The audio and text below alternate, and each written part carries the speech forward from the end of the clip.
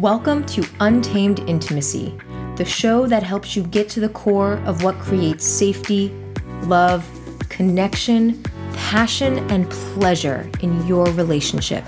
You'll learn how to resolve conflict, communicate authentically, and rekindle passion, so you can create untamed intimacy in your relationship. I'm Ani Manian. And I'm Lee Noto. We're the founders of Untamed Intimacy. And together, we serve couples all around the world to help them create the wildest love they have ever known. We believe that our relationships are the most powerful vehicles for growth, and our partners are our greatest teachers. If you're ready to create untamed intimacy in your relationship, then this is the podcast for you. And if you haven't subscribed yet, go ahead and do that, and you'll be notified as soon as we drop a juicy episode. And if you really love and receive value from this podcast, we'd like to ask two things. Please leave a 5-star review and consider connecting with us on Instagram at untamed_intimacy. And take a screenshot of your favorite episodes and share them in your stories so others can find this content too. And if you'd like to be coached live on air or have any questions that you'd like answered on the show, visit us at untamedintimacylive.com. We can't wait to hear from you.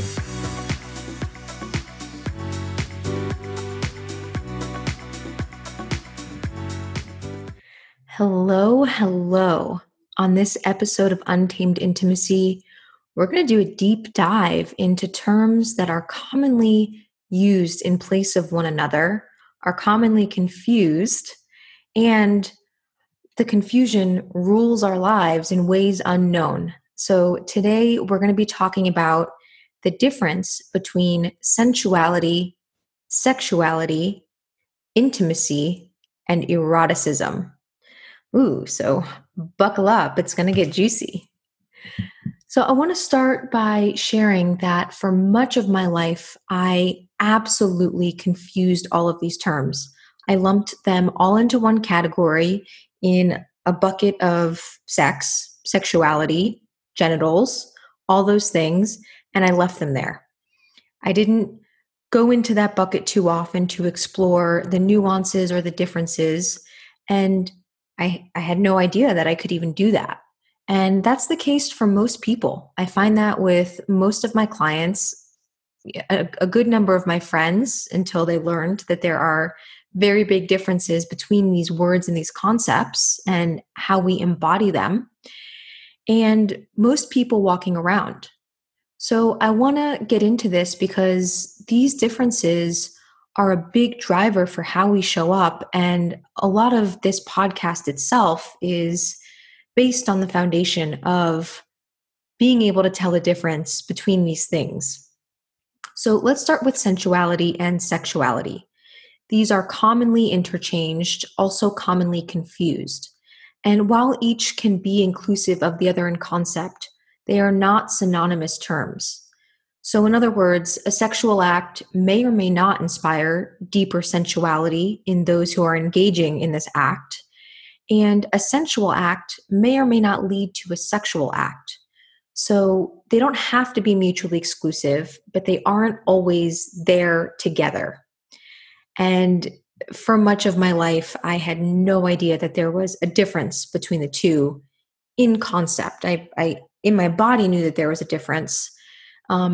But both terms are generally used to describe some degree of pleasure, gratification, or sensation.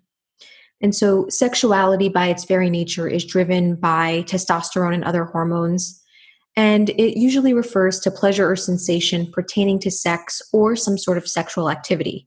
And so this is a big one I get as well. A lot of times when we talk about sexuality, our minds immediately go to penetrative intercourse. And that's not necessarily the case either.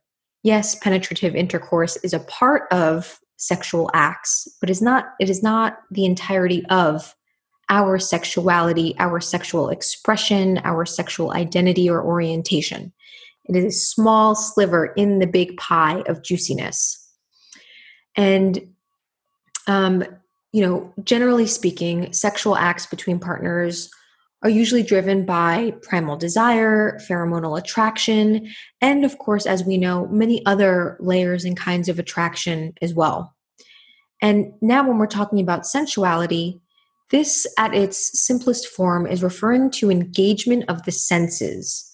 So has nothing to do with sexuality in this context, but we're talking about senses like taste, touch, sight, sound, and smell. And so when you think of a time when you're outside and you're sitting in the sun and the sun is shining down on your skin and you can feel this thin layer of heat bubble across your skin, that's a very sensual moment. Or a moment when you take the first bite of a decadent piece of cake or a beautiful salad and you're engaging your sense of taste, perhaps your sense of smell and your sense of sound as you hear the lettuce crunching between your teeth. Those are all sensual acts. Those are all sensual experiences.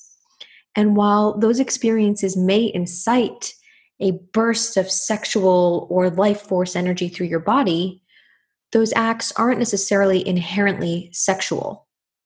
And so sexual experiences between people may or may not include sexual desire, attraction, or activity. And so when I think of one example that is absolutely not sexual, a family can gather around a table and eat their dinner sensually together.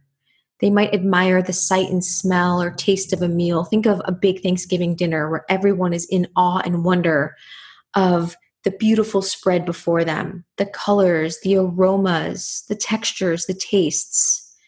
That's a very sensual act. And likewise, a partner may provide his partner with a sensual massage that leads to a sexual act. And perhaps there are undertones of sensuality in the physical touch. And there is the interweaving of sensual and sexual in that act, for example. So they may come together, they may not come together. They are two different things on their own. And in my experience, I've created a number of scenarios in my life where sensuality and sexuality were both inclusive and exclusive of each other. And so I want to share a description with you of both because I've come to make some generalizations based on my own personal research. And so experiences driven by animalistic desire, these that feel explosive, like carnal bursts of energy, where my partner and I become single-sided, where there is one goal and we are both on the same mission. And that goal would be pleasure, enjoyment, fulfillment, where every action thereafter contributes to the fulfillment of that goal. That is something that I tune into as a deep sexual experience. And of course, sensuality is, for me, almost always included in that experience, right? So in this example, they are included.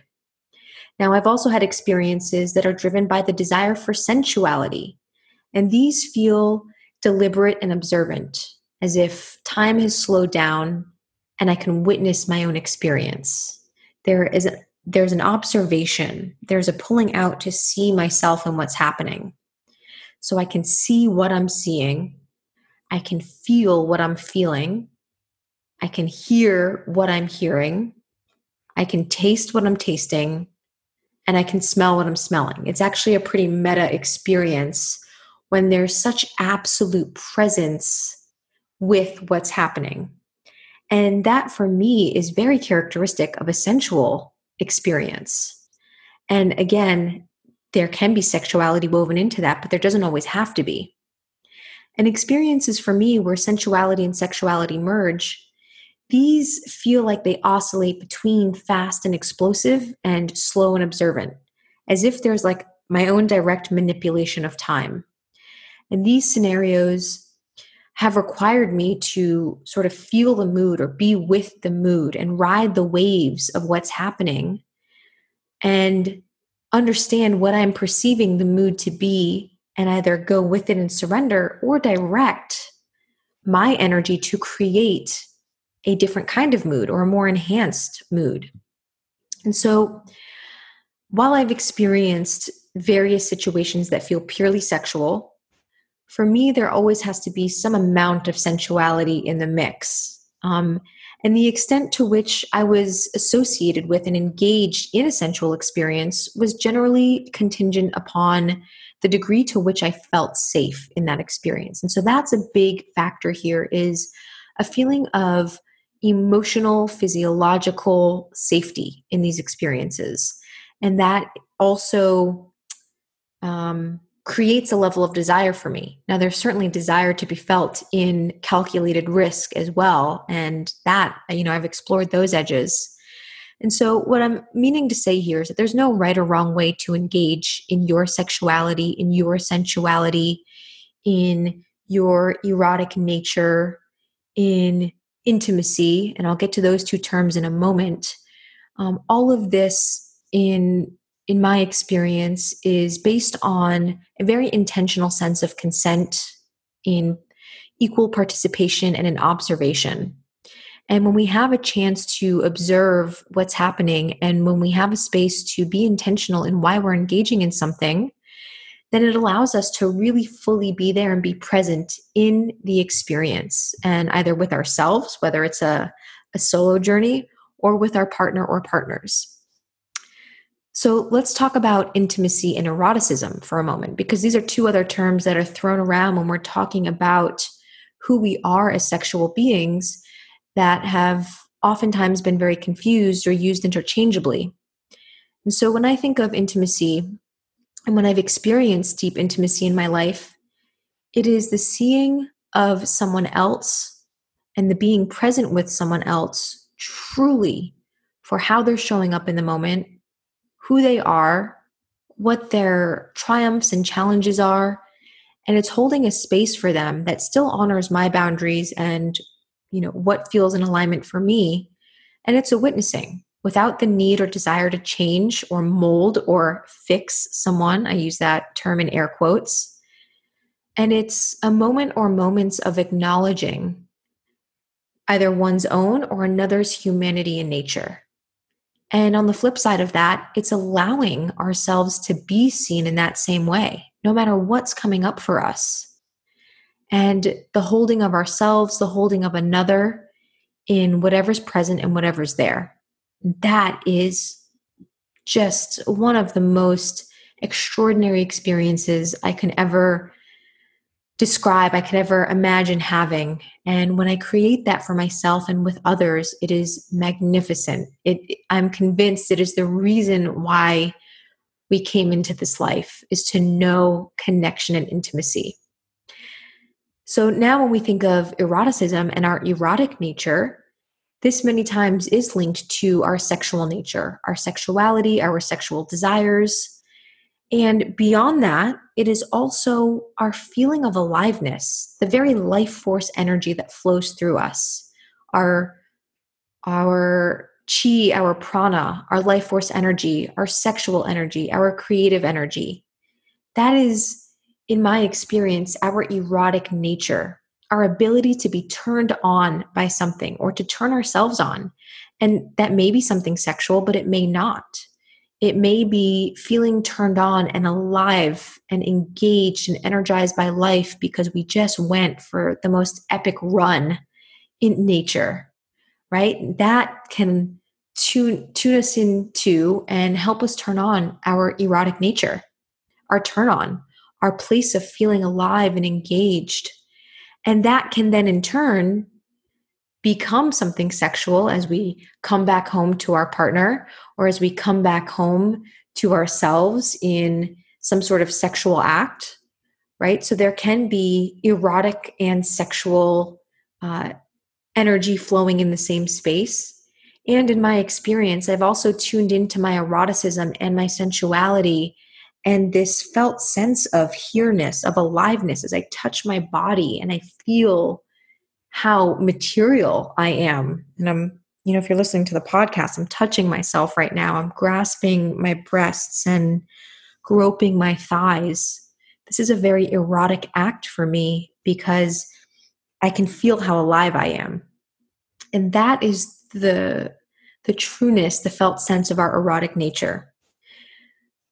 So having distinction of all of these things has been really, really helpful for me because it's helped me to tease apart the perception I had before that with sensuality, there had to be a sexual act.